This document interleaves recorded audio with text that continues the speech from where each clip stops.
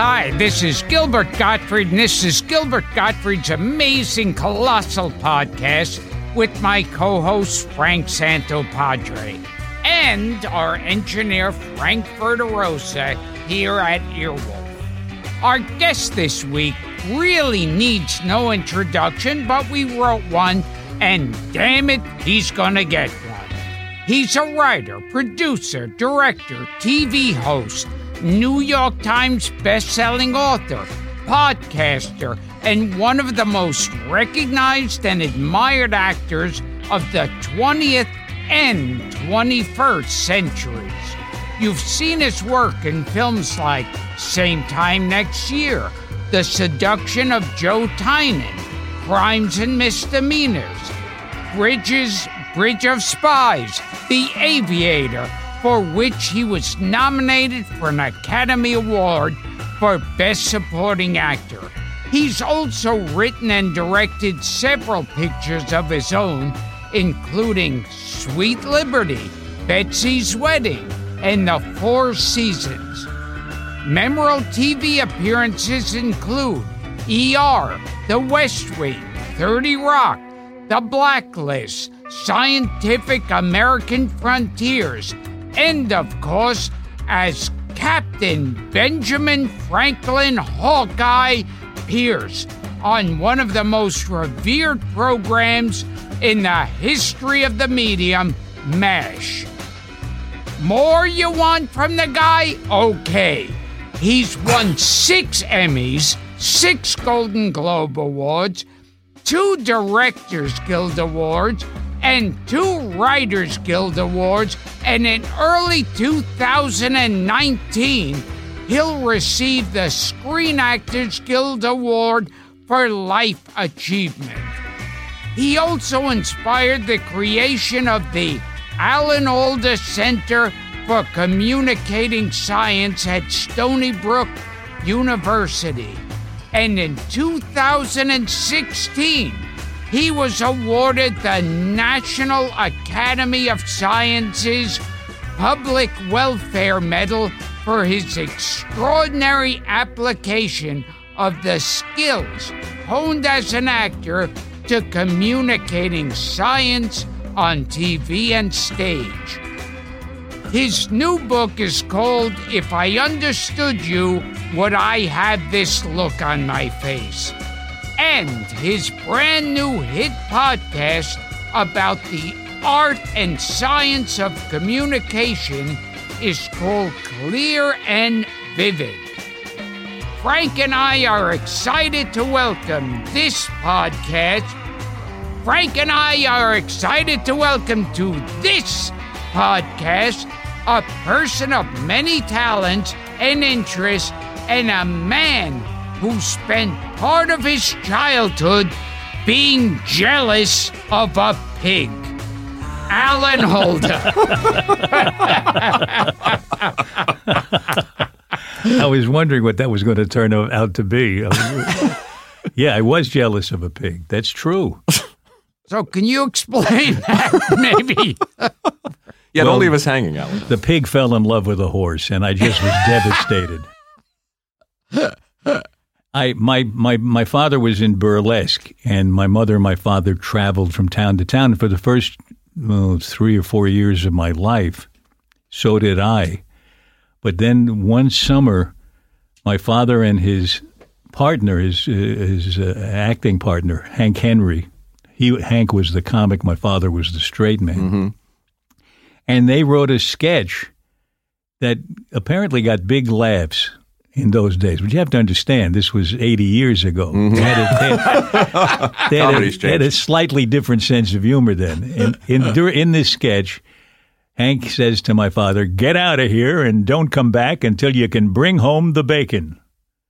And that's, by the way they talked in sketches then. So my father leaves the stage, and at the end of the sketch, he comes back holding a live pig under his arm. And he says, "Well, I brought home the bacon." And that got a laugh in those days. Incredible. And that was the blackout of the sketch. That's it. But now they didn't travel by train anymore. They were doing really well on the circuit. They had a car. So they would go from town to town with the car. My father, my mother, Hank Henry, and the pig. No room for me. That's one of my favorite stories in the book.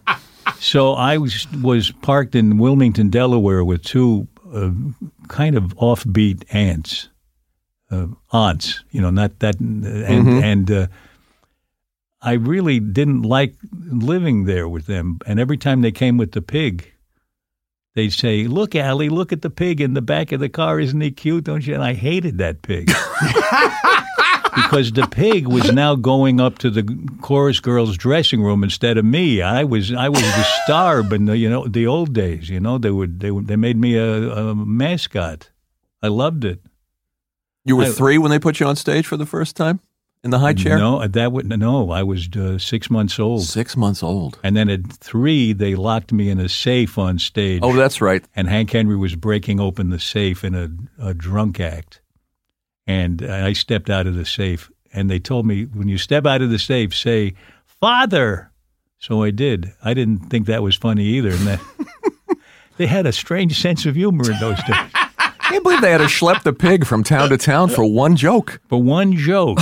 And it was and that meanwhile, big a laugh. Abuse my emotions in the process. Now, one thing, going back to my childhood, I used to, like on TV, watch old movies, and I love horror films. And one film they used to show a lot. The Beast with 5 fingers. Yes! Oh, look at you. Yes! Yeah, my father was in that with Peter Lorre. And it was all about, it was about a hand that didn't have a body attached to it. And Peter Lorre, I think by the end of the movie, got strangled by the hand. And I forget what my father's part was. I think he said, "Well, I brought home the bacon." Yeah, it was Peter Lorre and Carol J. Nash. Carol Nash. Yeah. Yeah. Oh, right.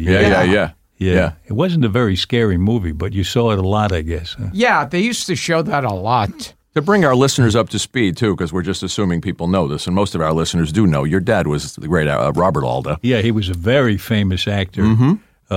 Young people don't know him today. His first movie was playing George Gershwin in the film biography of Gershwin, which was an extraordinary, and he became immediately famous around the world because it was shown to soldiers during the Second World War and all the theaters of war.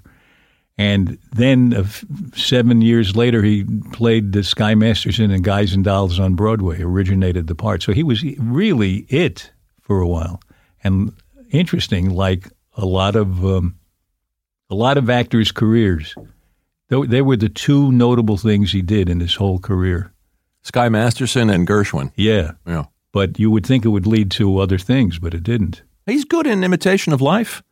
He plays the talent agent. I didn't realize you were saying a title then. I thought you said he was good at imitating life. No, the Lana Turner he was picture. actually a real person.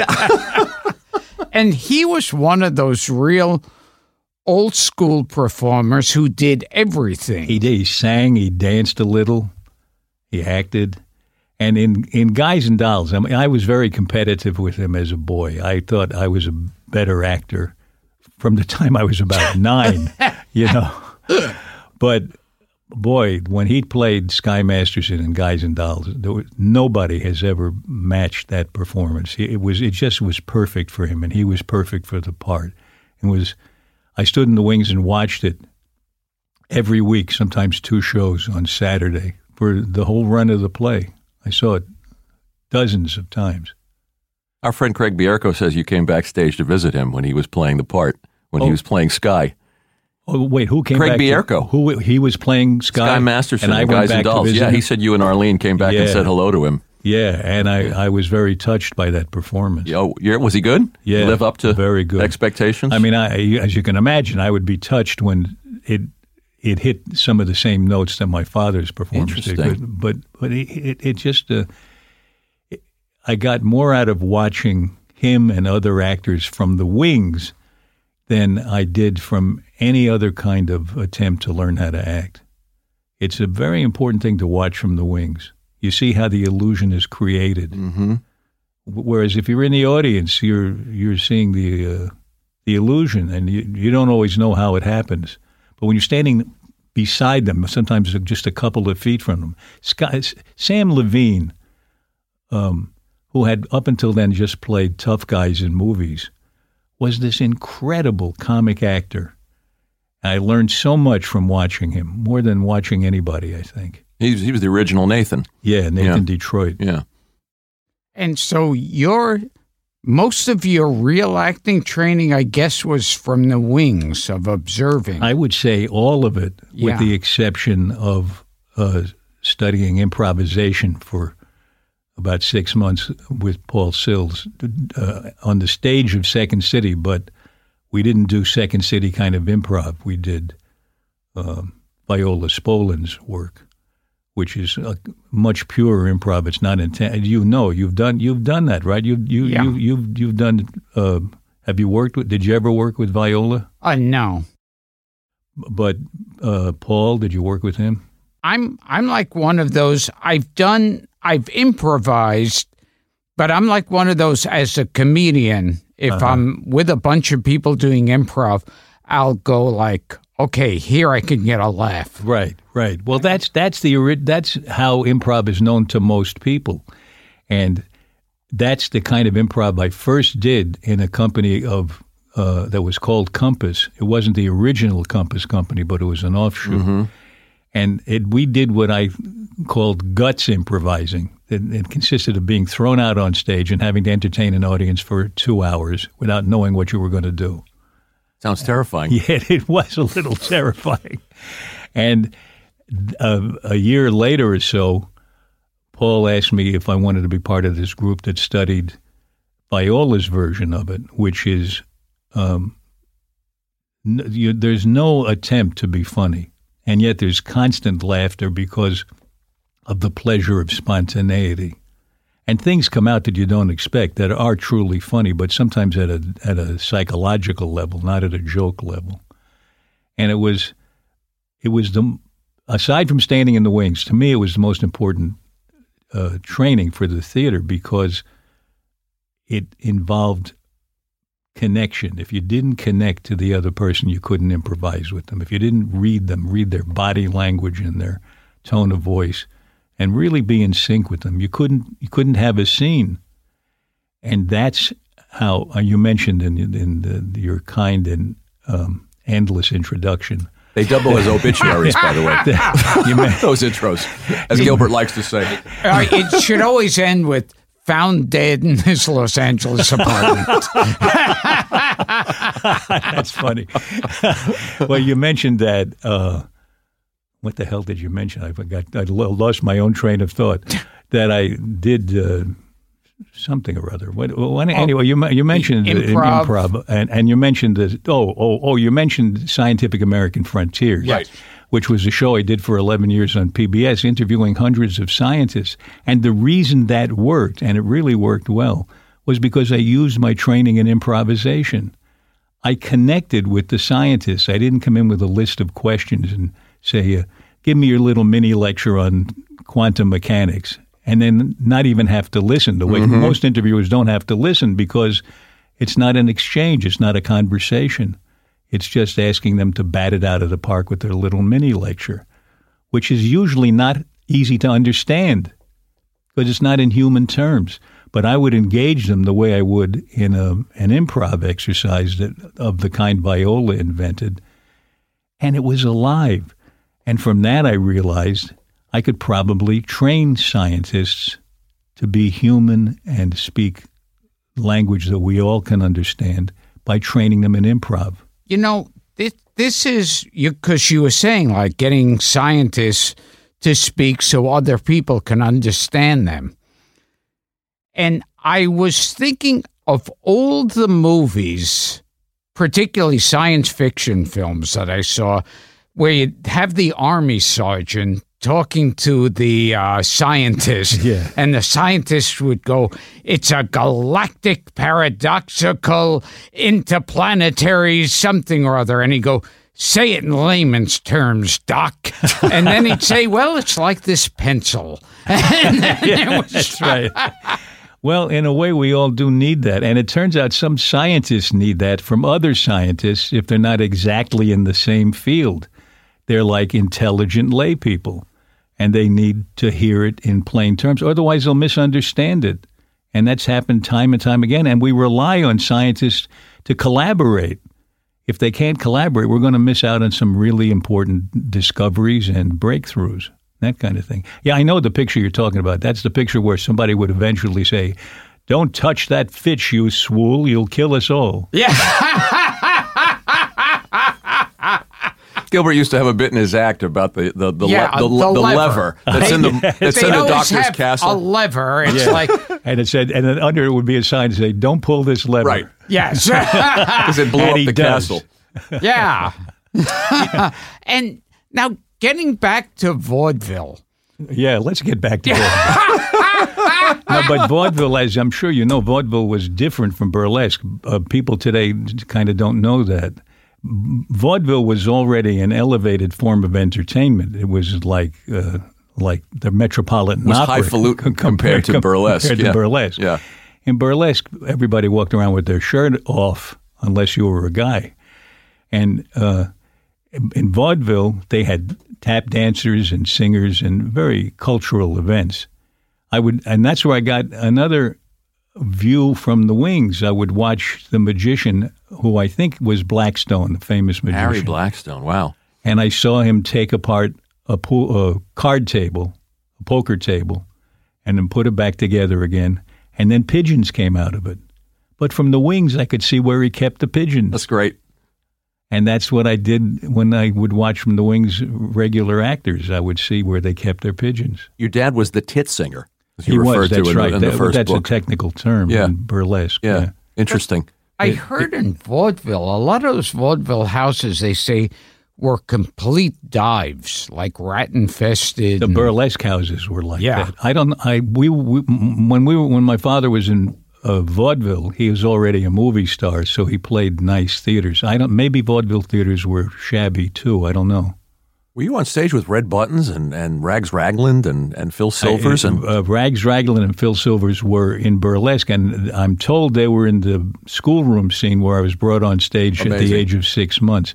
Red Buttons carried me on stage in his stand-up act in the Catskills and claimed that I peed all over him. I was 6 months old at the time. And people would tell you things about your early life. Says I ruined a really expensive suit. And I found this fascinating, too, that the performers who work with your pop would come over the house on weekends, and you guys would do routines. You would do the classic old Flugel Street. And Slowly I Turn. Handful of Nickels, Slowly I Turn. And there was a pile of scripts left over from burlesque that I would read through at the age of 8, 9. And I would say to my father, "Can I be in this sketch on Sunday?" And he'd say, "That's a little rough for you." And I wouldn't know what the point of it was because they hadn't. I knew about burlesque and naked ladies, but I didn't know about sex. I found out about that a little later. Yeah, that was Joy's question, by the way. I asked Joy before I came over here. I said, one question for Alan, and she said, yes, ask him about how burlesque affected his sex life. Well, only, this is Joy Behar I'm talking Yeah, it's only affected our life in the sense that the budget for G-strings is enormous in our house. And I don't know what to do about it because, you go to Amazon, you buy them by the gross, but that's still, there's, sequins and everything. You were exposed to a lot at a very young age. They were the ones who were exposed. Yes. But you say you hardly had a childhood because you were. Well, I skipped past that Freudian thing where you're supposed to be unaware of the other sex. I was aware of sex all the time. The chorus girls would have me turn my back, and they'd say, "We got to change our clothes now. Turn your back, Allie."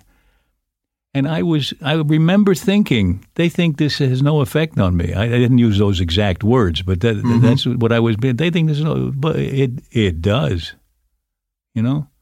So I suppose that explains a lot. A little bit. That sounds like a great childhood for me. Mostly guys say that. And mostly women go, oh. Gilbert, you found fascinating that Alan did Who's on First with his dad. Yes. Yeah, that was the first time I was conscious of performing in front of an audience. The war was on, the Second World War, and they had a place in Hollywood called the Hollywood Canteen, where they would bring every night in, they'd have hundreds of soldiers and sailors who were on their way to the Pacific and parked in Hollywood for a few days. They would entertain them. All the movie actors would come. The women would dance with the soldiers and sailors, the actresses, and people who could entertain and get up on stage and do something entertaining would be at the microphone. And my father, as you said, he could do all kinds of things. So he knew that I was really in love with performing. So he taught me Who's on First, and I was the Costello character. And I remember so clearly standing in the wings. It was sort of like wings. It was a little ante-room I was in waiting to go on, and I was hearing my father's act up until the point where I'm brought on. And the closer it got to the time where I was going to walk out on stage, the more my hands would shake. I was holding a little baseball bat, and the bat was like shivering. And as soon as I walked out on stage and I got hit with the spotlight, it was like a warm glow I was enveloped in, and I felt comfortable immediately. And then I said the first line that got a laugh, and this huge laugh came rolling over the footlights, and I thought, this is it. You're home.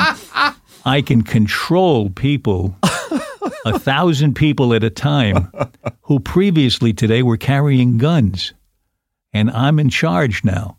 I was 9 years old. It was Powerful. A tremendous feeling of power. I'm sure. So as opposed to a lot of celebrities who have kids who are against their kids following in their footsteps, you were born into it. I was, and yet my father tried to discourage me. Wow. He did, but he was always of two minds about it. He knew how much he loved it. He knew how much I loved it. And he would say, don't do it, but then he would try to get me a job, when it came time to work. I was married very young. I was married at the age of 21. And within 2 or 3 years, we had 3 daughters. So there's a pall over the conversation. Have I said something to offend your sensibility? No, I was looking for my next card and my next thought. Oh, in other words, this is a case of not listening. No. I heard every word of it. You got married very young at 21 and you had 3 daughters. Yeah, being able to repeat it doesn't mean you listen. By the way, in the first book, all the odd jobs you took, the clown outside of the car dealership, and all of the different things. Not you even did. a dealership, just an ordinary gas station. Is that what it was? A gas station? Clown. All my job was to wave cars into the gas station. But I was conscientious. I was a performer. I would dance comically for 6 hours a day. Unbelievable. In the hot sun on Gun Hill Road. And the asphalt would stick to my shoes. It was about 100 degrees in the summertime. And one time I got chased up a telephone pole by kids who wanted my balloons. Is that true? Yeah. That's wild. I threw the balloons as far as I could, and as soon as they went for them, I climbed down and went home, and I didn't go back. It's touching, that part of the book, how you and the hungry years, as it were, for you and Arlene, where you were put. Most actors go through. I only know one actor who didn't go through that. Meryl Streep was working from the time she left school. Interesting. And never stopped. But most actors go through that, and it's good for you. It's good. You learn about people. When I drove a cab, I really learned about people in the back seat. It's amazing what they do in the back seat. It was worse than burlesque. I'm sure. What are some of the things you caught them doing in the back seat? Well, first of all, seriously, they talk as though you're not there. They say the most intimate things, and they think that nobody's listening. And you're getting the details of their lives. Sometimes even famous people. It's weird. People, it's an interesting idea that you live through where you realize for some people, some other people don't exist. And it's a kind of a strange thing. It is. I want to ask you one more thing about your dad before we move on, and that was just the 2 episodes of MASH that he did with you, Dr. Borelli. Right. I wrote one of them. Mm-hmm. The second one. Yes. Yeah. Right. Went back and watched them this week. Oh, well, you really prepare. I try, Alan. All I do is listen. As you see, sometimes I get caught up in my preparation and lose the moment. But that was a lot of fun because he said, in this show you're writing, wouldn't it be a good idea if we're marooned at an aid station away from the MASH unit and it gets bombed and we have to operate on this guy, but my right arm is injured and your left arm is injured and we have to operate on him together, and together we make one surgeon. And I thought to myself, that's the worst damn idea I ever heard in my life. And it turned out that I thought, next, he's my father and he loves to write. And maybe this is a good idea. If it appeals to him, maybe it'll appeal to other people. Maybe there's a way we can do it that won't be so corny. And we did. I wrote it into the script, and it was a little corny. But what was fun for me was, after having had this competitive relationship with him, it really came from me. It didn't come from him. Mm-hmm. I was competitive, not him. Here we were, a father and son, acting the part of two people who had to act like people who had been at one another's throats before, but now were one person doing a delicate operation. And it was a father-son moment that I didn't expect, and I really loved it. And I wouldn't have had it if I hadn't been a little generous to him and thought, let him have his idea. It's a sweet moment. The first episode too. Yeah, where he's too drunk to operate. He's too drunk to do the nerve replacement. I can't remember most of the shows, and now I can hardly remember the ones I wrote. Yeah, both of them are special. There's the way I hear it's good. I ought to look at it. Yeah, go back and watch the first one. One was season 3, and one was from season 8. We will return to Gilbert Gottfried's amazing colossal podcast right after these important messages. Hi, this is Ed Begley Jr., and you're listening to Gilbert Gottfried's amazing colossal podcast. It's Gilbert and Frank's amazing colossal podcast. And now we return to the show. Gil wanted to ask you about Bela Lugosi, I think. Yes. Yeah. We only dated for a while. Your father did a stage show with Bela Lugosi? Well, it went almost. It was in vaudeville. And one week, Bela Lugosi, who had been younger members of the audience will probably not know his name. He was in a lot of horror movies. I think he played a vampire a lot.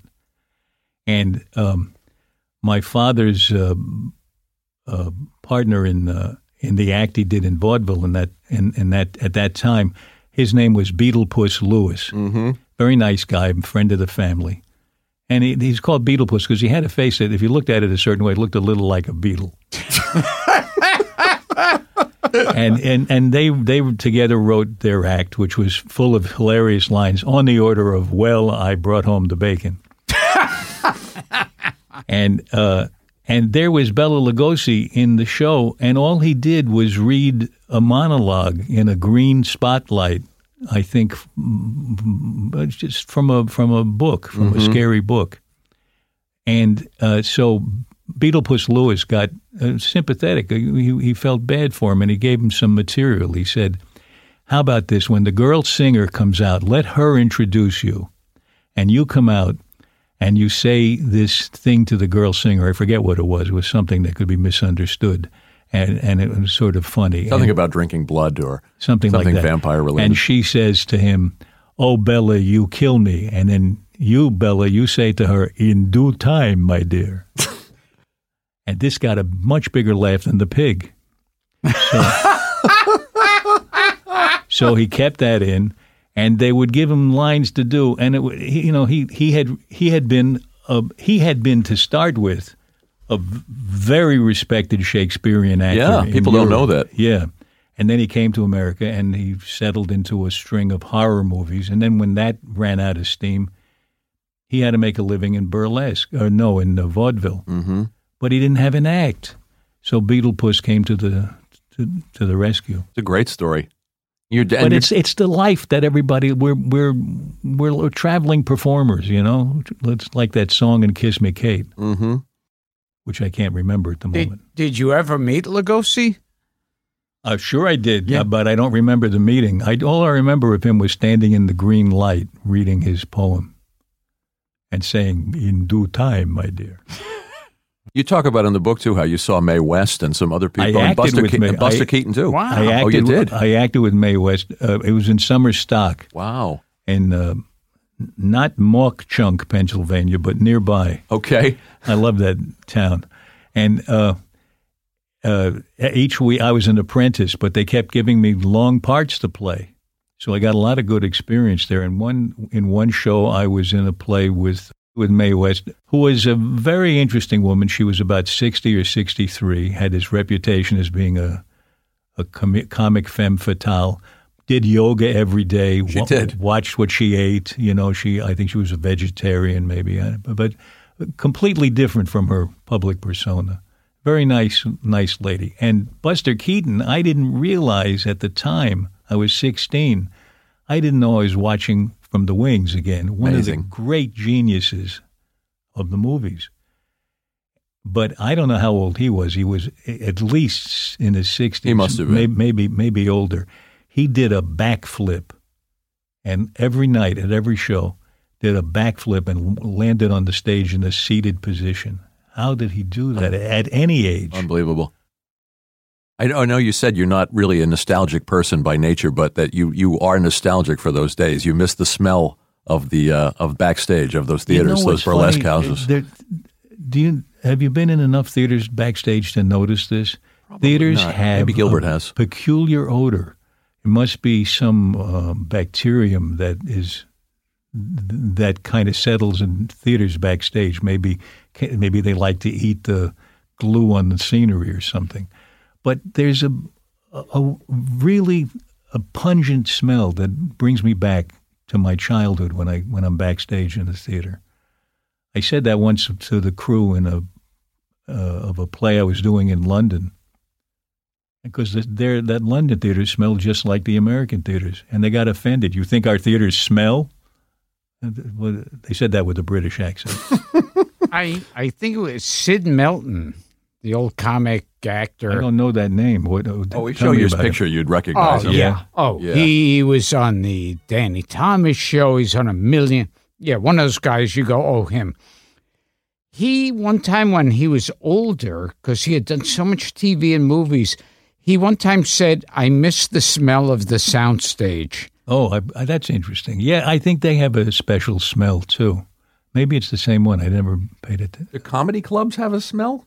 Is it like you smell the you food don't from want the to know about it. Yeah. from the kitchen?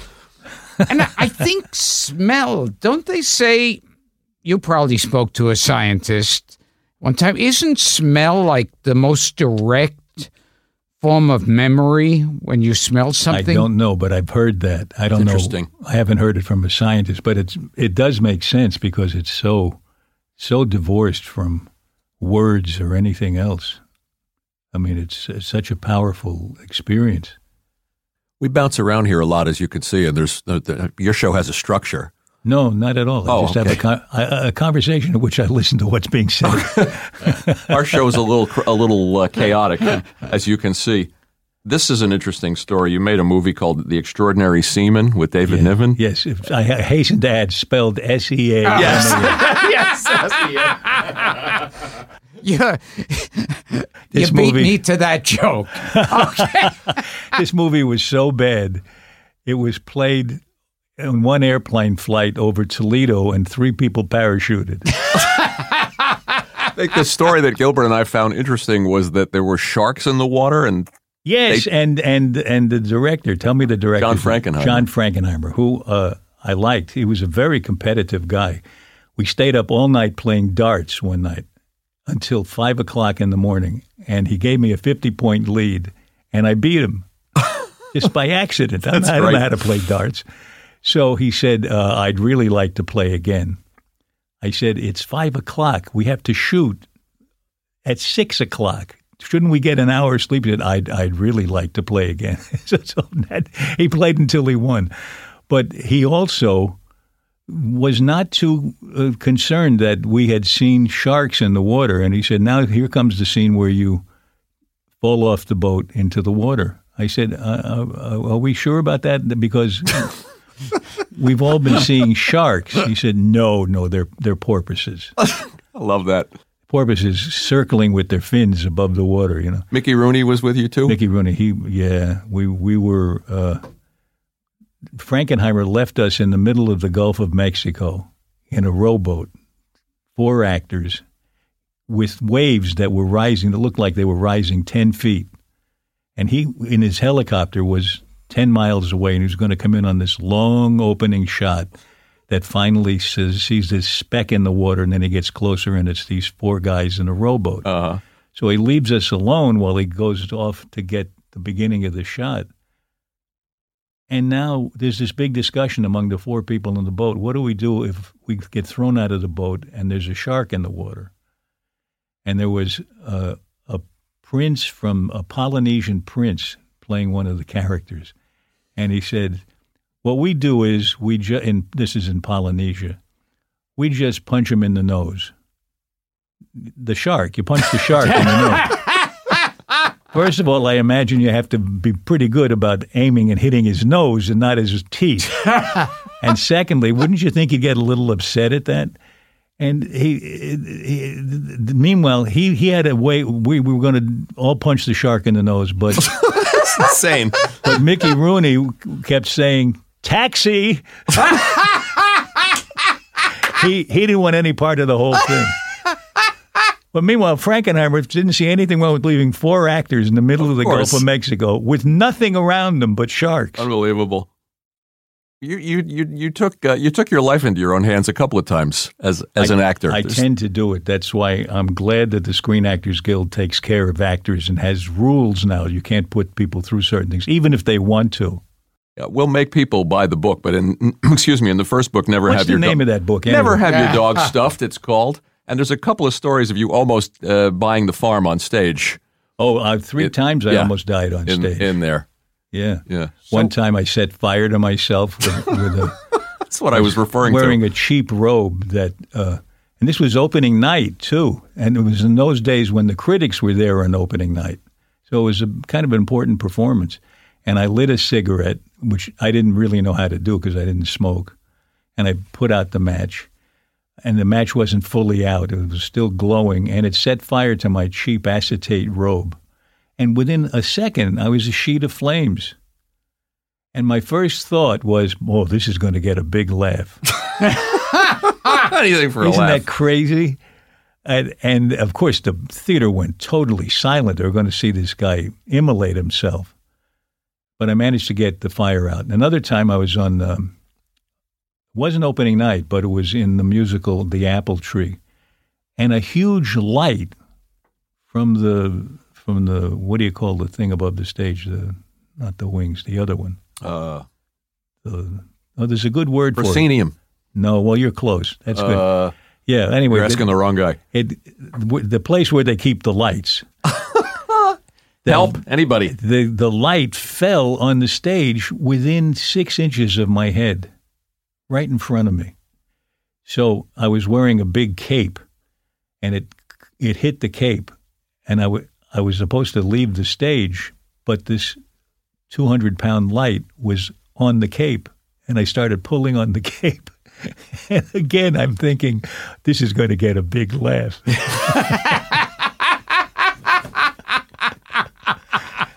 A slave for the laugh, Alan. It's all I care about. Yeah. So then the third time was prior to both of those times. I had written a play based on the book of Job. And I was playing Job, and I was only 24, way too young to play Job.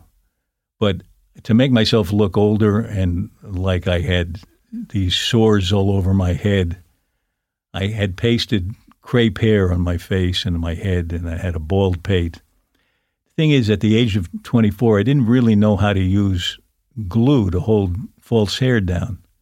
So in one of my long monologues where I'm complaining to God that he's made my life miserable, a hair comes loose from my face, and I can see it floating in front of my mouth. And now I got to launch into the second half of this long monologue, and I take a big, deep breath, and the hair goes right into my windpipe.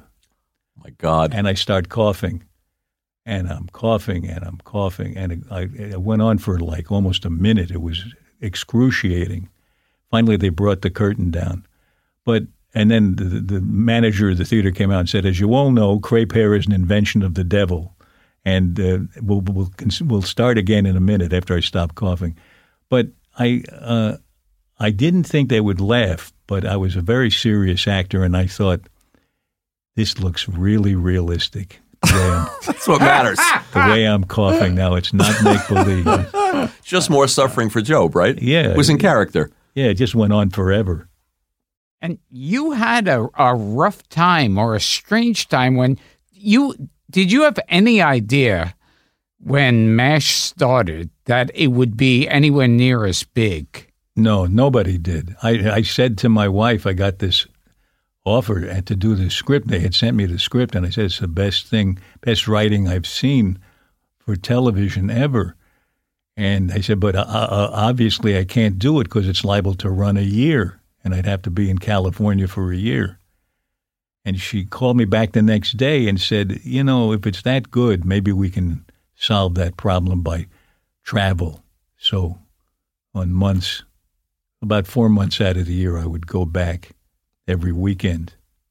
But I wasn't going to do it because I thought it would last a year. It lasted 11 years. Amazing. Changed my life and that of all of us connected with the show. And wasn't it, you were not prepared for what a big star you would become after that. Well, is that great story about how your face was more recognized to those students than Lincoln's?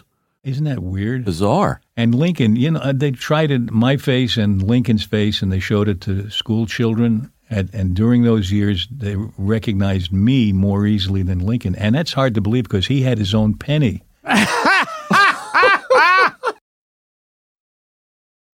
I know. I don't. There was something wrong with education at that point. It was clear. But did it scare you? Well, what scared me was I wasn't prepared for people pulling at me and grabbing me and that kind of thing. I mean, there's a certain kind of sudden fame that disorients the people who are seeing somebody famous who they don't expect to see. I mean, these are adults I'm talking about, but once it's sort of embodied in the experience I had once when a 6-year-old kid saw me and looked at me for a long time and said, how did you get out of the TV? And that's what people are feeling. Wow. When even adults, it's like, what's going on here? And they get disoriented. Oh, you talk about it. Their syntax is off. The syntax is off. Yeah. The motor control is off. Many, many people have said to me, you're my biggest fan. Oh, yes. They say that to you? Yes. Yeah, isn't that weird? By the way, it's not that they're stupid and we're not. We all are capable of this. When I met Liv Ullmann, the great Norwegian actress, I had the same reaction to her. She was talking to me. I couldn't hear her what she was saying. I was just seeing her in the movies. All the cliches are true, I found out. Like, you're my biggest fan. Another thing is, didn't you used to be? Yeah, they actually say that, yeah. Or sometimes, do you do anything now? Oh, yes. No, I just do this.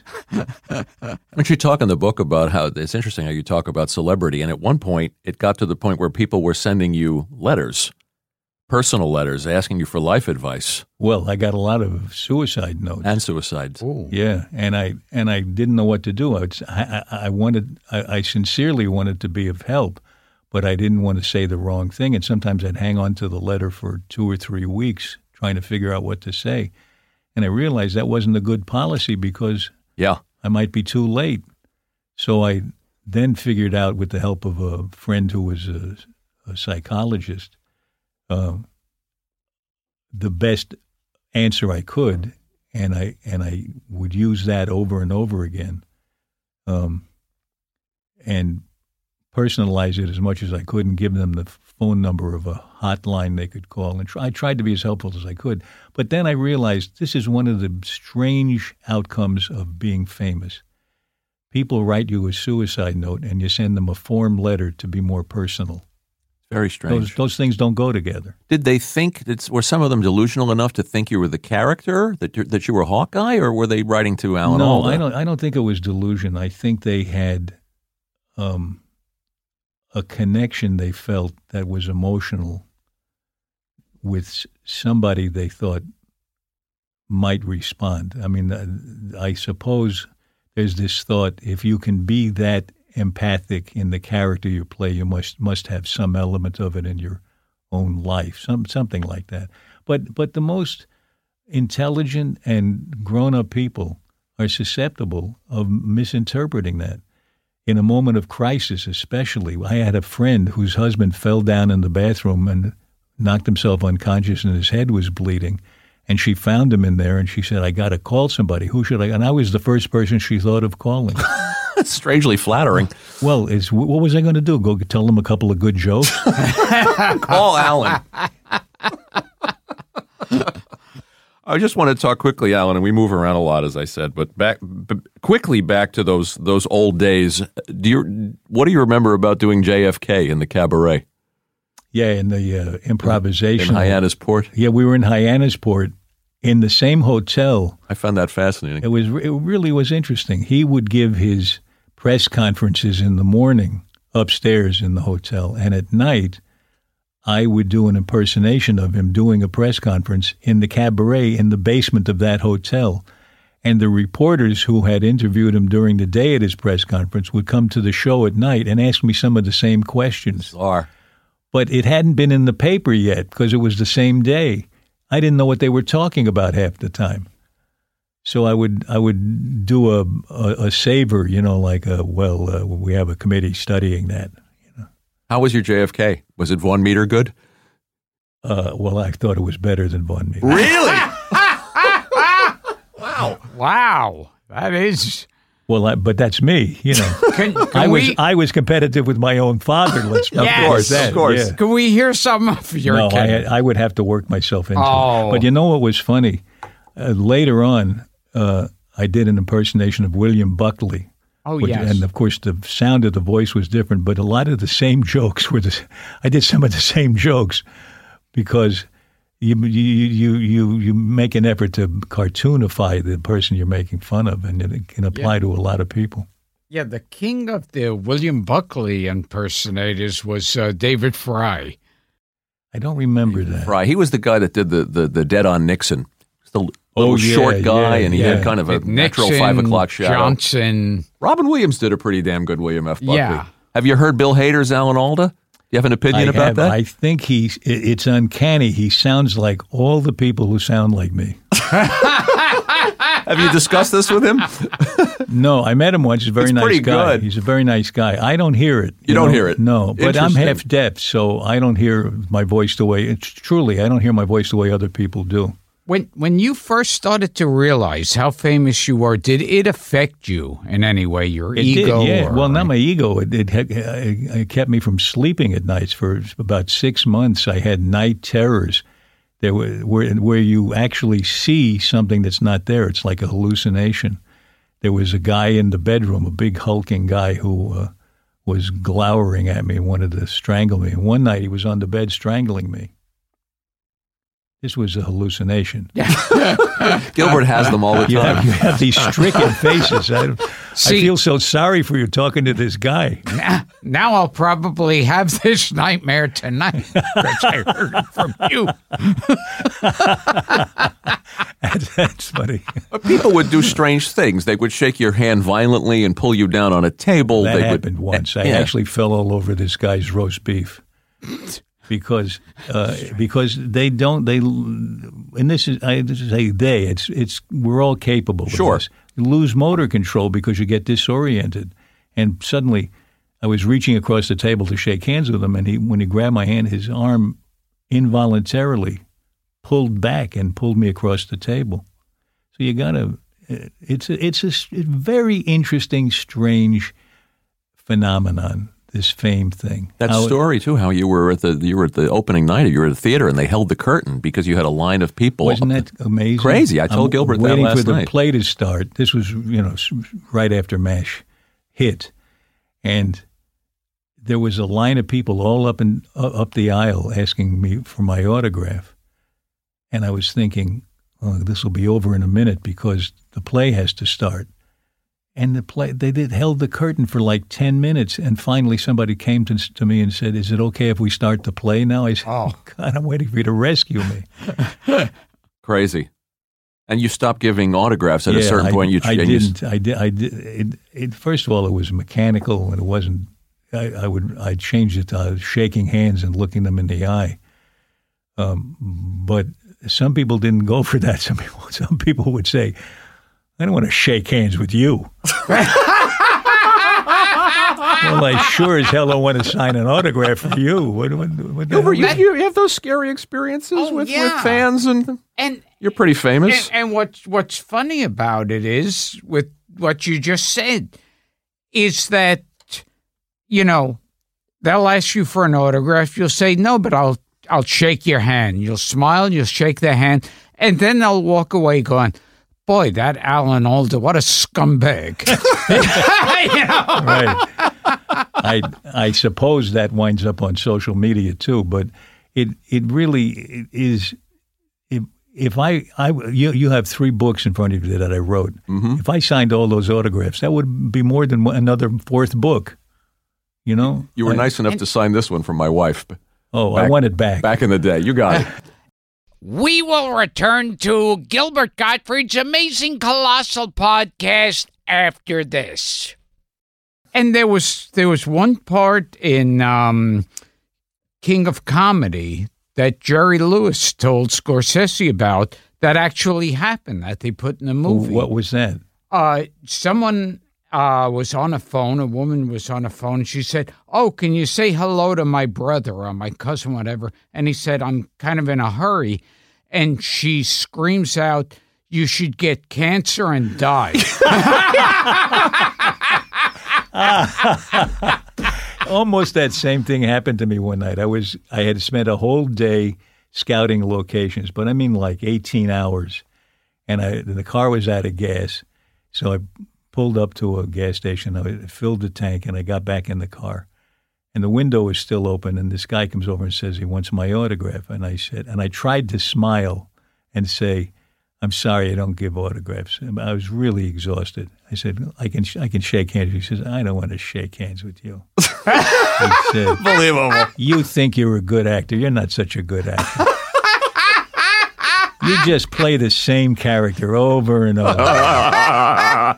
And he says to his friend, "Come on over, let's beat this guy up." Oh, jeez. Isn't that amazing? Unbelievable. Maybe there was something wrong with my smile. I was really tired. It might have looked like I was sneering or something. I just want to ask you one question about Gilbert before we move off of MASH, because Gilbert thought, as a lot of people did, that you were doing some Groucho rhythms in your delivery with I just would do that for fun, Uh-huh. usually at the table read. Mm-hmm. And then they started to write it into the They started to write it that way. Yeah. Because I asked you once about a run where the Officer of the Day episode. When you do, I won't carry a gun, I'll carry a tune, I'll carry your books, I'll carry Grant. I don't remember that having a Groucho lilt, did it? Well, The you said sound of the words, it sounds like maybe. one of those Groucho rants. and the you puns, would do. and you said to me that was Gilbert. That was all Gilbert. Yeah. The thing is, I always felt about puns, or at least I developed this feeling during the show, that there are puns that are just words that sound like other words, and there are puns that have meaning, that make use of the similarity in sound.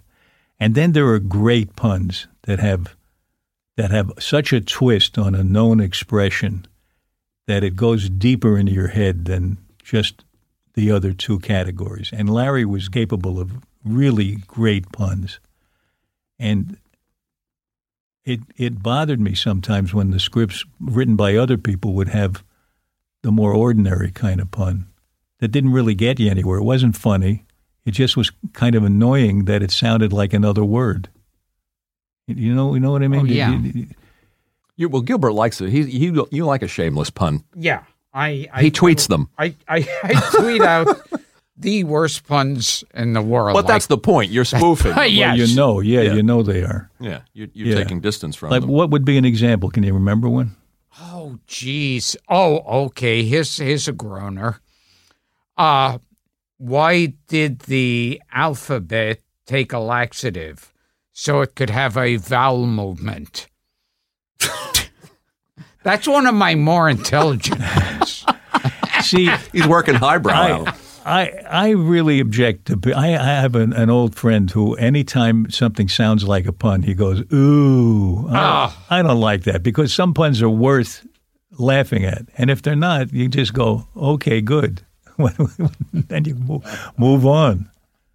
I saw an interview with Gilbert, and he said that you guys didn't disagree often, but when you did, what he admired about you is that you always had a solution. Oh, he never told me that. That's nice to hear. Thank you. It was with an interview with the TV Academy. Oh, isn't that nice? Yeah. Well, we worked together really well. It was thrilling to work with him because he was a genius, and he let me collaborate with him. There was one show where he called me about 2 days before we were going to shoot it, and he said, the writer brought in a really good idea, but the script he delivered doesn't work. So Larry said, why don't I write the first half of it and you write the second half of it, and we should have it done by Monday when we start shooting. And it was really exciting to know we were both working like on a tightrope together. And it turned out to be a really good show. It was fun. He was so brilliant. And what a body of work. Yeah, and an amazing ability to relate to another person. He was coming home one night to his house in Beverly Hills, fancy house, and a guy stepped out of the bushes with a gun and said, open the door, I want to come inside, and I want your money. So Larry let him into the house, and the conversation went longer than this, but essentially it was, you're too smart to do this. Why don't you let me help you get a job? And then you won't have to rob people. The guy agreed. The next day, Larry got him a job. And I think it changed his life.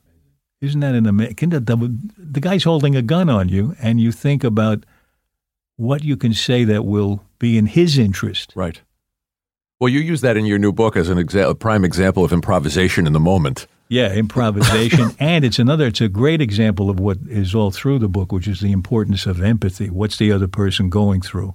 If you can really pay attention to what's happening in the other person's head, or what you have a good estimate of what's happening in their head, the chances of communicating and getting somewhere with them is really much greater. And Larry, in a way, saved his life by really reading the other guy well.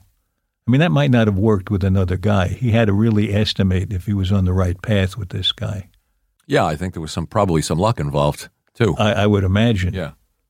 And you worked with Phil Silvers. Yes, on his show, Sergeant Bilko. How was that? How was Phil Silvers? Well, he had known me when I was an infant, so he was very fatherly toward me, and I was only about 21.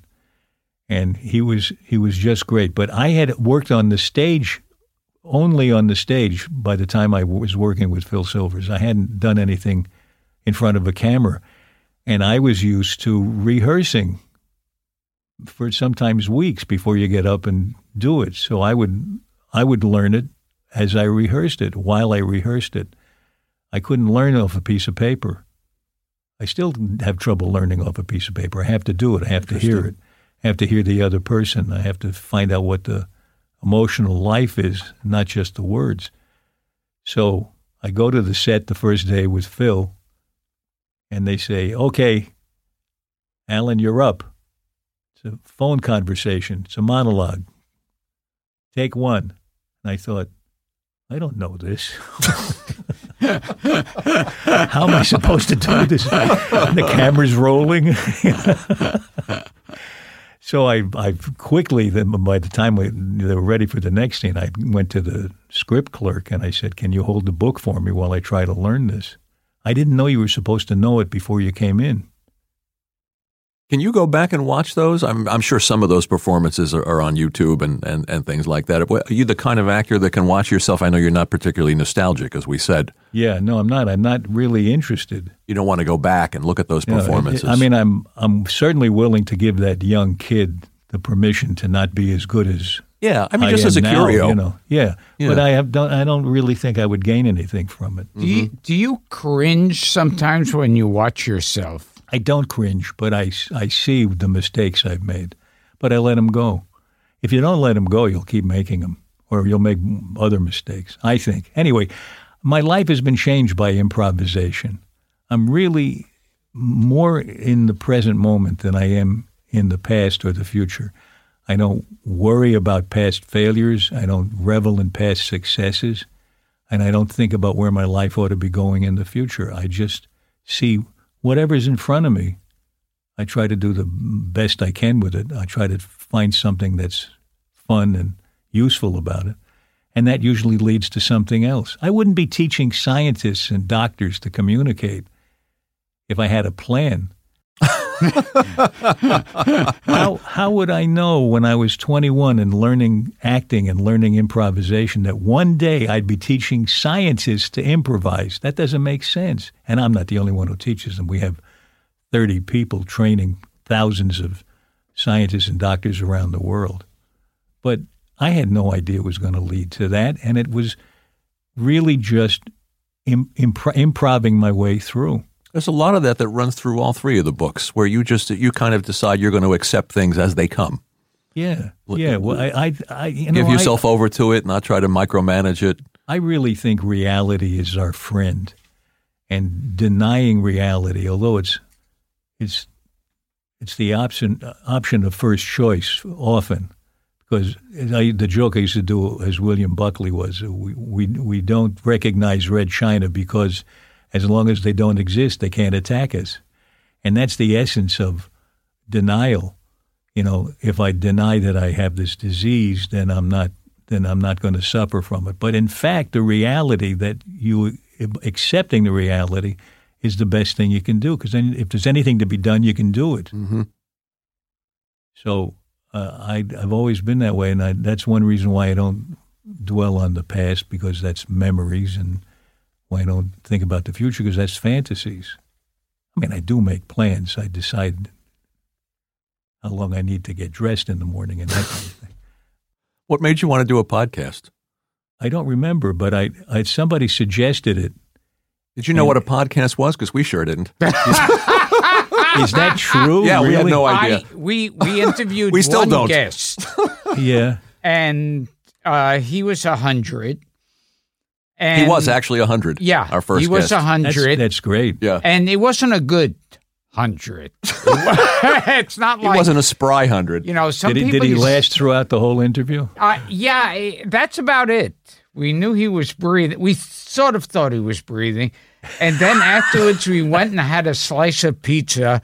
And I remember I was saying, "Okay, well, we tried this." That's He was ready to abandon it Yeah. after one episode, and here we are, 230 in. Oh, wow. That's good. I'm only about 15 in, right, Sarah? How many have we done? About 20. And I love it. The reason I did it, started it to help out the Center for Communicating Science, to spread the word, and if we bring in revenue from the ads, that all goes to the Center for Communicating Science. So that was the real motivation. But I didn't know how much I'd enjoy it. I really, really love it, because it's just conversation. I just talk with these amazing people who have, a hostage negotiator, Renee Fleming, Sarah Silverman, Dr. Ruth, Tina Fey. People you don't expect to be on the same show, and all talking generally about the same subject. Because how can we relate to one another so that the wheels of community get greased? I was going to say, when you were talking before, I spend so much of my life having continuing arguments with people who, for all I know, have been dead for 40 years. Yeah, right. By the way, so do I. Okay. I'm not such a saint. Usually it occurs in the shower. I'm usually in the shower with somebody who's not really there. Somebody from 40 years ago, and I'm saying, you son of a bitch. How dare you? I find myself angry at people, and then I remember I found out that they actually did die, and I knew that. But I'm still arguing with them. Right. Well, they live in our heads. You know, that's a weird thing about having a brain. There's so much going on in there that we can't understand. What about that guy trying to strangle me after I got famous? Yes. That was all happening in my head. Wow. What is the part of the podcast? Is it the interviewing people that you're enjoying as well? That's it. Yeah. It's not. You might have been suited as a talk show host back in the day. If I hadn't wanted to just be an actor, I could have had a lot of fun doing that. Mm-hmm. But something like Cavett. Yeah, but it would have been different because what we do is just have a conversation where I join in with my own experiences and feelings related to this, and something comes out of the conversation that wouldn't come out if I had a list of questions. I really get it all from them and join them we have a conversation. It's not an interview. I've noticed with interviewers where it's this thing of like, you know, a guest will say something that they'll go like, you know, I once murdered a man, and then they'll go, and you did your film in Paris, right? That's right. It's like, well, did you hear what he just said? I know. That's what I wanted to avoid above all. I learned how to do that on the science program, and it really makes a difference, I think. But you guys have a conversation too. I mean, try. I hear things coming out of you that's from your own experience. We try to make it part of an interview and part of a conversation. Yeah. You have all these notes spread out on blue cards. It's the only way I can work. What's interesting about you in films so often, in the character parts, you play really slimy characters. Yeah, I love that. It's just great. Have you played slimy people? That's all I can do. He hasn't seen The Adventures of Ford Fairlane. But it's nice. They let you do things in a slimy character part that they don't let you do in real life. You know, you get to string people up and torture them and stuff. I'll tell you, Uncle Pete. Oh, I love that. You got a whole new audience of people who couldn't imagine these things coming out of the mouth of Alan Alda. Well, that's the guy. It's great.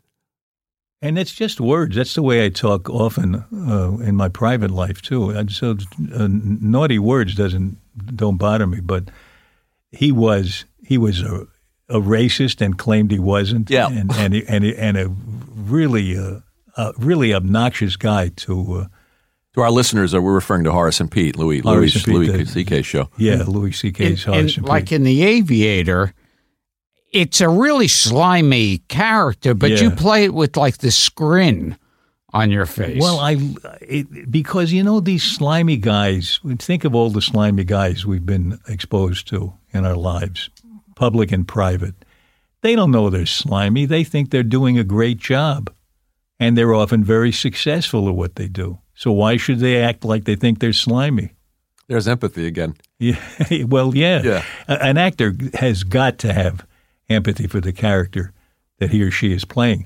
And when I read sometimes somebody questioning whether or not you really can get a realistic picture of what's going on inside somebody's head, I think if you can't do that, then if it's not possible to do that, then there wouldn't be actors and there wouldn't be novelists, because that can't exist without getting some feeling for what's going on inside this character's head, emotionally and rationally, cognitively. And if you just play them as a monster, then they don't come across as three-dimensional. No, not at all. It's not like real monsters. Real monsters are, you know, the cliche, Hitler loved his dog.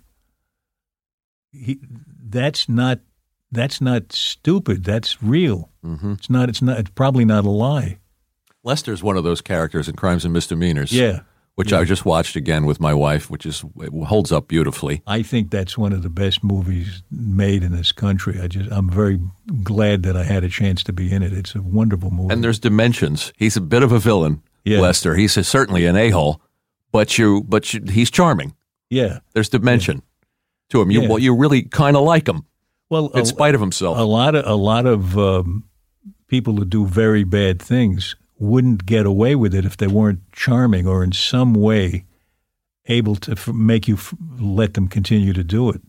And in that movie, it was showing that evil people can be very successful and have a good life, and good people can be punished. Yes. And what I love about that theme is that I don't think I've seen that theme written about anywhere else except in the book of Job in the Bible, where he complains that, women are crying, widows are crying in the desert with no help from anybody. And the bad guy who put them there dies with a big farm and animals and children, and everybody's doing well, and he has no regrets. It's so important to us, I think, to believe that if you do bad things, you'll be punished at least by your own conscience. And that doesn't always happen. Yeah, there's that part where someone's talking to Martin Landau and he says, but, eventually you'll be haunted by this and you'll have to turn you. And he said, no, that's in fiction.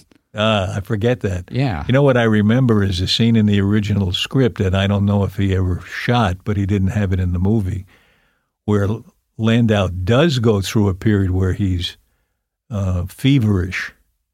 Either he had a flu or it was a flu plus the guilt he felt. But then there was a shot in the original script where daylight broke and the morning light comes over him, and he feels refreshed. He's over the fever, and life goes on. And to me, that was interesting because it acknowledged that there might be a hint of guilt, but at a certain point, you get over it. Yeah, he does. If you got a nice house and you make some good money every week, so you killed somebody. People do bad things. It's a special kind of cynical point of view that you really don't see in a Hollywood movie. I don't think it's cynical. I think it's real. I think it's realistic. Yeah, that too. If we don't acknowledge the fact that we can't count on their conscience being their guide, then we have to figure out some other way to deal with these folks. It's just like how people believe in religion or karma. They want to make some sense that you'll go to hell or you'll come back as a beetle. Or something. Or Beetlepuss. Yes. One of the Beatles. Yeah. What was it like working with Woody Allen? He didn't talk. You worked with him twice. Well, I worked with him 3 times. Oh, 3 times. And we've talked more than we talked in those 3 movies. Oh, Everyone Says I Love You was the third one, right? The musical. Right. And I had a great time, and I really enjoyed working with him as a director. And he never said, he had a system where, at least when I worked with him, he may talk more now, I don't know. But when I worked with him, if he didn't like the way you said the lines in the scene, he wouldn't give you a direction about it. He wouldn't say, do it more like this or like that. He'd stop at the end of the day, and he'd call you back to shoot the scene again a month later. And he still wouldn't tell you. And then if he didn't like that, he'd call you back a month later. And then after that, you're fired. So it was, at least that's the impression I got. Interesting. But he claimed he didn't want to interfere with the actor's process. He figured if the actor is a good enough actor, they should be able to take care of that. But finally, at one point, in the 3rd movie, there were 8 people in a scene. And it's hard with an 8-person scene. It was all in one take. And at the end of about the 3rd take, he finally spoke. He said, "That stunk." Wow. And I thought, I'd like it better if he went back to not talking. Wow. But eventually, he got us to it's hard to get 8 people to be in sync. Of course.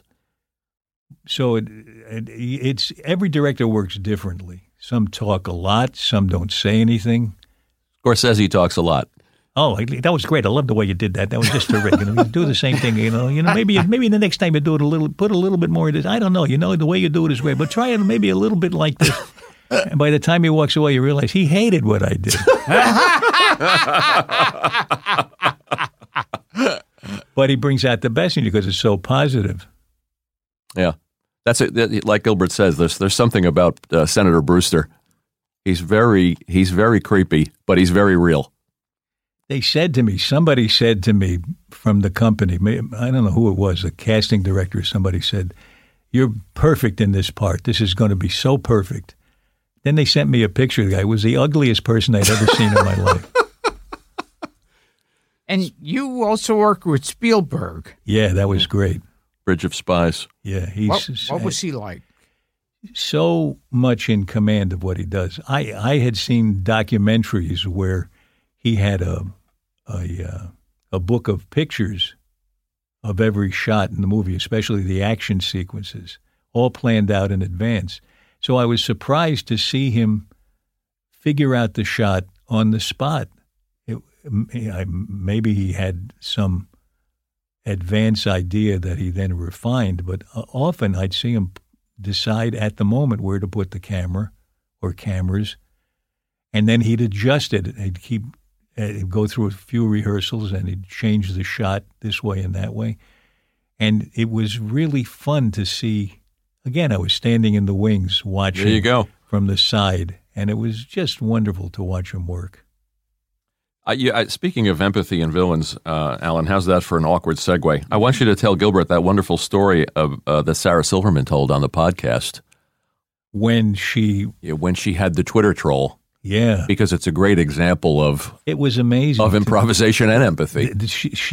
I realized I wanted to have... I didn't know Sarah, but I realized I wanted to have her on the podcast when I read an account online of what happened to her. She has an enormous number of followers on Twitter, millions. And somebody tweeted, a guy tweeted one word to her, the worst thing you can say to a woman, the most offensive. And instead of blocking him or arguing with him or calling him a name back, she looked up his profile and found out that he was in a lot of physical pain from a back problem. And she wrote back to him and sympathized with him and said, "I have a back problem too, and you don't have to be so angry. Why don't you speak from a point of love?" I'm paraphrasing now, but she said, "You're capable of love instead of this kind of insult." And he said, "I don't have any love left in me. That was ripped out of me by a guy when I was a child." And she realized he was in pain, and psychic pain as well as physical pain. She found him a place where he could get therapy for people who had been abused, therapy for free. She directed him to where to go. He went, changed his life. Now they're friends and they communicate all the time by text. Wild. Is that amazing? She could have ended it with anger right off the bat. She took a risk. Yes, of course. But she, in the same way Larry Gelbart did with the guy with the gun. Yeah, both, they're similar. To reach out to the other person, to see something behind the pistol, behind the insulting word, to see what that person might actually be going through, and how you can establish some kind of relationship that isn't obvious when they're holding the gun on you. I think you'll find this interesting, too, because a lot of what's in the new book, and also with Renee Fleming, you talked about stage fright. Oh, yeah. You said you still get anxiety from performing? Did I say that? You said a little bit. I don't know.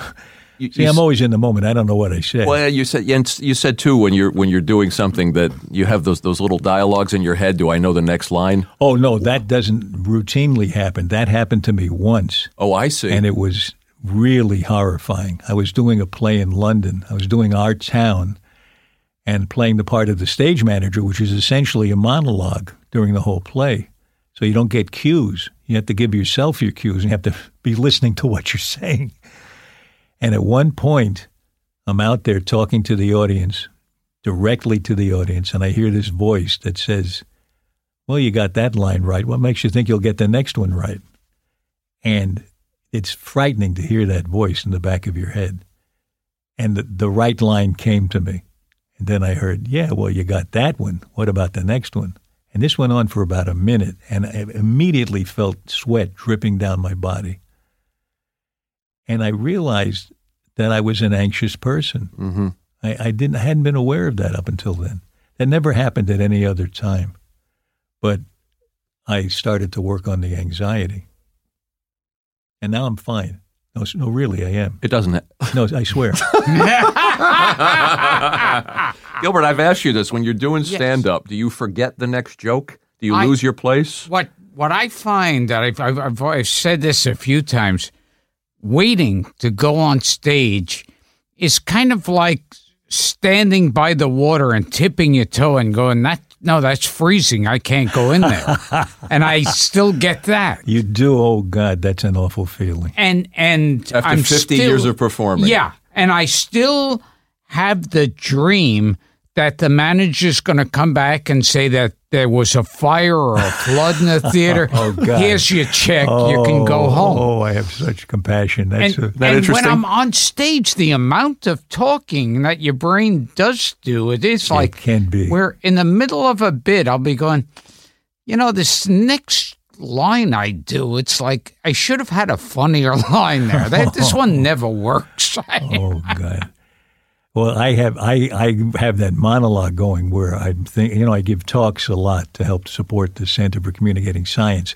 But what I do is an hour talk that's more like a one-act play, and it's through improvisation. It's built a series of funny moments that are also intended to be insightful. So I'm doing something that is always in the process of getting better. So my internal monologue is, well, that's the third time I tried that lousy thing, and it's not working. I'm never going to do that again. I also find sometimes when you're up there, and I wonder if this happens to you when you're doing that or when you're acting, where all of a sudden a light goes on in your head and goes, what the fuck am I doing right now? Yeah, well, I found when I was in a long-running play, after 3 months or 4 months, I'd be in danger of forgetting my line. But I'd know what the scene was about, so I could improvise my way back into the scene.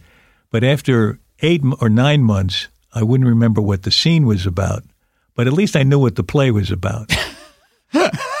How interesting! Even with more repetition, you because you it gets you become a machine where you come out. I don't think I'd go through this now because I'm more integrated. It's on autopilot. But in the old days, I got on autopilot. So I remember one night, I forgot the line. I not only didn't know what the scene or the play was about. I said, "I see an exit light. I must be in a theater." I didn't know. Holy God.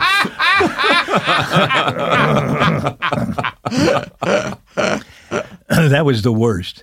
But, one night, when I was having this conversation with Renee Fleming, it occurred to me that, and I think that she thought this was a helpful thing to think about. I noticed that when I was getting ready to go out and talk to a big crowd of people giving a talk, which was a performance, at a certain point, I would sit by myself, by the way, for about an hour before each time I went out, just to focus and make sure I knew the general outline of what I was going to do. But at a certain point, I'd think of the people I was going to be talking to, and the anticipation of a good experience would make me smile. And then I'd know I was ready to go out. And there's something about that smile that I welcome now, and I look for it. I wait for it to happen. And it makes me delighted. I can't wait to get out there to be with them. And when I get out there, I'm looking them right in the eye. I make sure that the place isn't dark. But when they shine that light on you and you can't see who you're talking to, then all the attention's on you. I want the attention to be on them, or both of us. And it's fascinating because you're talking to a performer that does not make any eye contact with his audience. You don't? You make a point of that? Yeah. Well, sometimes we ought to talk. Sometimes I'll make eye contact. I would be fascinated for Alan to see your act and see I've the way. never seen your act. Well, you should see him live because Yeah. it's fascinating, especially what I was reading in the book, and you're talking about the difference between performing at an audience and relating. Well, yeah, to me, there's a difference between acting and performing, and some people have both. I never cared for Zero Mostel's acting, except in Rhinoceros, where everything he did was really appropriate to the play. But most of the time, I thought he gave into his ability to perform more than he did his ability to play a part in a play and act. It's not that one is better than the other. It's that in a play, if all you are is a performer, you're leaving a lot of the stuff at home that you ought to bring to it. Do you find yourself ever in a scene where you're going, I just don't know what this character is? I don't know. Well, I'm just not feeling anything. I have that feeling when I read a script sometimes, and I think, how can I possibly play this character? And that makes me want to play it usually, because it seems like such a challenge. If it's in my range, I mean, I wouldn't probably have that feeling and want to play Queen Victoria. I think you'd be an excellent Queen Victoria. It's slightly out of my range. You didn't even have a little bit of that with Hawkeye. I'm not a carouser. I'm not a That's drinker. right, I don't yeah. know if I can be this guy. I thought to myself, I don't know how to be this guy. He's a skirt chaser. He drinks too much. He's a smart aleck, and more than I am anyway. And after 10 days of rehearsal, I still didn't believe I could convincingly be him. And right before the first shot on the first day, I'm standing in that metal building waiting to come out. We were on location, so I was going to come out of the building and walk across the compound. And I'm standing there. I'm in costume. I'm in my boots. Usually actors, when they get into the costume, they think, oh, now I'm the person. So I'm looking at the boots and I'm saying, where are you? I'm not the person yet. Who is this? And I hear outside, quiet on the set, take one, scene one, and the clapper. And I think, this is it. And the director says, action. So I open the door and walk out. I'm not sure. Wow. And a nurse is walking toward me, and I reach out and grab her and give her a hug. And all of a sudden, I'm Hawkeye. And I think, that wasn't so hard. Wow. But that doesn't happen. Usually, I believe I'm the guy before the first shot. That's interesting. A part you would become identified with as a part that you were uncertain that you could be. And you could people step into. would think that was surely me, that I was playing myself. But I think you have to find spare parts in yourself that you can put together to make the character you're playing. I still watch that scene, and I'm sure people talk to you about this and have asked you about it a million times, but Abyssinia Henry, you were the only actor that Gelbart gave the last page of script to that knew that the scene that Henry was going to be killed off on the show. Yeah. And yet, I watch it today, and it's very effective. That scene that you were talking about where we're in the operating room and all the characters in the scene hear that Henry's plane went down and he's dead. Mm-hmm. It was very emotional for everybody because nobody knew what the lines were that were going to come out and until the camera was rolling. And it was very powerful. And then we found out that the shot wasn't going to work. There was something wrong with the camera or something like that. We had to do it again. Unbelievable. And it was just as powerful. But the whole story is about how nobody knew until they were on camera. But by the time you see it on the air, you're seeing it after everybody does know. Oh, wow. How disillusioning. Yeah. Talk about some people gone from MASH, like Wayne Rogers. Yeah, Wayne and I were very close. It's funny, when he left the show, he was replaced by Mike Farrell, and we became very close. I think there was something about the character relationship that drew all of us together. But yes, people have left. Harry Morgan. We just loved Harry. McLean Stevenson, who played that similar position of the Colonel, had us laughing all day long because he would improvise crazy monologues, and you just fall down at them. Harry Morgan had us laughing all day long because he just had the ability to look at you in a funny way. It didn't have anything to do with words. And David Ogden Stiers. Yeah, Stiers. That's how he used to say got it. His name right. Yeah, he was so good and such a good. Everybody was a good companion.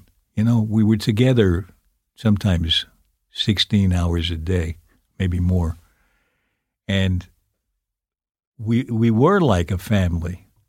In the sense that you know how close you are, and you also yell at each other. You know, I mean, we were very, very close. You talk in the book about how you guys would all form a circle and make each other laugh between takes, as opposed to some movies, some shows where people retire to their trailer. I think most of my experience on a movie set is all the actors breaking after every shot and going to their dressing room. Unless you're out on location and there's no place to go but a circle of chairs. But we chose to sit in the circle of chairs most of the time and just made fun of one another, made each other laugh, play games together. And that kept us connected. It's what we've been talking about on and off all during the conversation, is this connection that actors can have, which is really the basis of people relating to one another in a positive way, whether it's a family or a company, people you work for, people who work for you. Is this an obvious question, but did the closeness of the cast factor into making the show better? I think it's one of the elements that made it successful, because that's one element. Another very important element, the relationships that we had off camera, that we carried a few feet from the chairs we were sitting in to the set where we played the scene. We kept the relationship going. We kept the contact going. Only now we were using the words of the play. I learned from that, and whenever I can, when I'm on the stage in a play, I see if I can interest the other actors in sitting together for an hour before every show to do the same thing. We did it in art. Oh, with you and Garber and Victor Garber and Fred Molina. Right. An hour before every show, we sat and kidded one another. Fun. Right until 5 seconds before the curtain went up. It was a thrill every night. Because we were at play. As each one of them came out on stage, we had just been kidding around together, so we were really in sync, tuned into one another. That connection is, to me, and that's why I had no idea my life would lead to this, but all the elements of my life, starting with watching off stage, watching in the wings in burlesque, in vaudeville, and watching my father on the stage, watching and learning what the value of the connection is, then learning it from improvisation, learning it on the MASH set. I had no idea that would lead to saying to scientists and physicians, if you learn to do this, your work will be better. That's great. You've remained open to the element of surprise your whole life, and you've been surprised. I have been. Yeah. One last thing I want to say to our listeners about your dad, too, is I will direct them to YouTube for a fun moment, which was your dad as the mystery guest on What's My Line. Oh, that was you fun. Not guessing him. I couldn't guess him.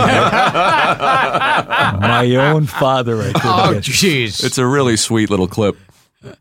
But as if you remember, he did a very show businessy thing. He did a funny voice. He talked in a funny voice, but he also closed off one nostril while he did it. That's right. I don't know how that helped him talk in a funny voice. Yeah. And I don't think it makes any difference at all. But visually, you could see he was impersonating somebody. You didn't know who he was. You had the blindfold on, and yet you were mocking him. I was making fun of him. Yeah. But I told you I had a competitive relationship, even if I didn't know who he was. Gilbert? Yes. That's the new book.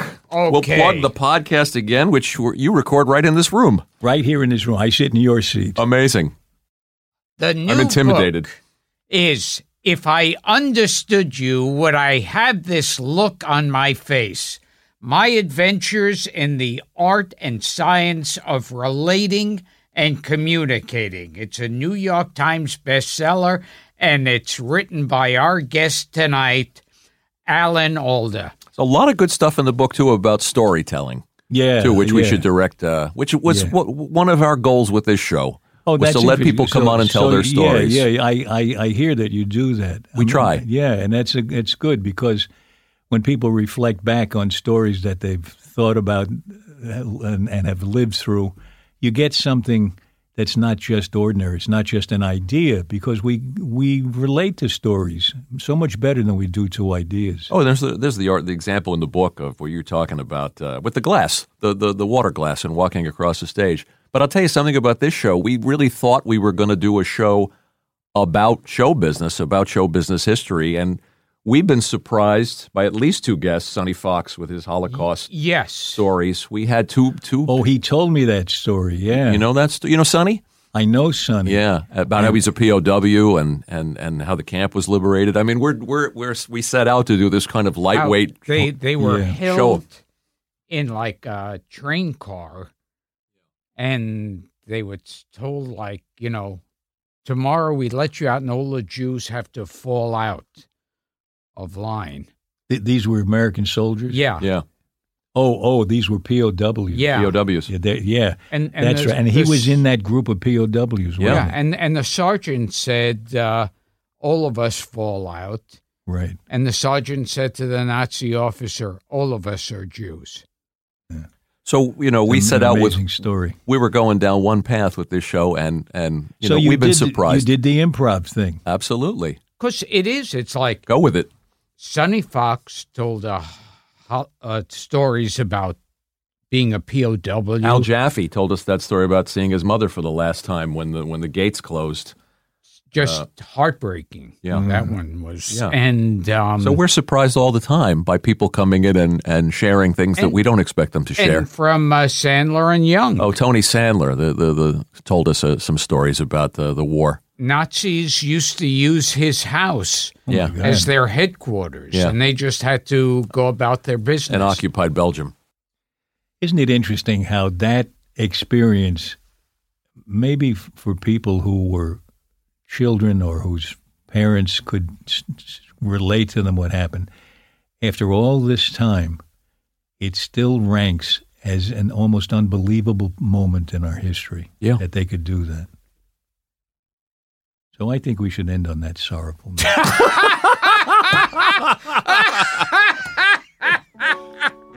So to take something from your book, did this hour and a half make life just a little bit less meaningless? No, but I'm surprised to hear it was an hour and a half. I thought it was more like 8. I know. We can go on. Well, I have to run home, take a shower, and scream at people who've been dead since 1968. Yeah, give me your address. I'd like some of mine to go to your house. Okay. Alan, thanks for schlepping. Thank you. We know you're busy. Fun. It was a lot of fun. Thank you. From destroying my sight, if you center all of it on me, looking at you, I'm filled with the essence of the quintessence of joy. Looking at you, I hear poets telling of lovely Helen of Troy. Darling, life seems so gray. I've wanted to end it till that wonderful day you started to mend it, and if you'll only stay, then I'll spend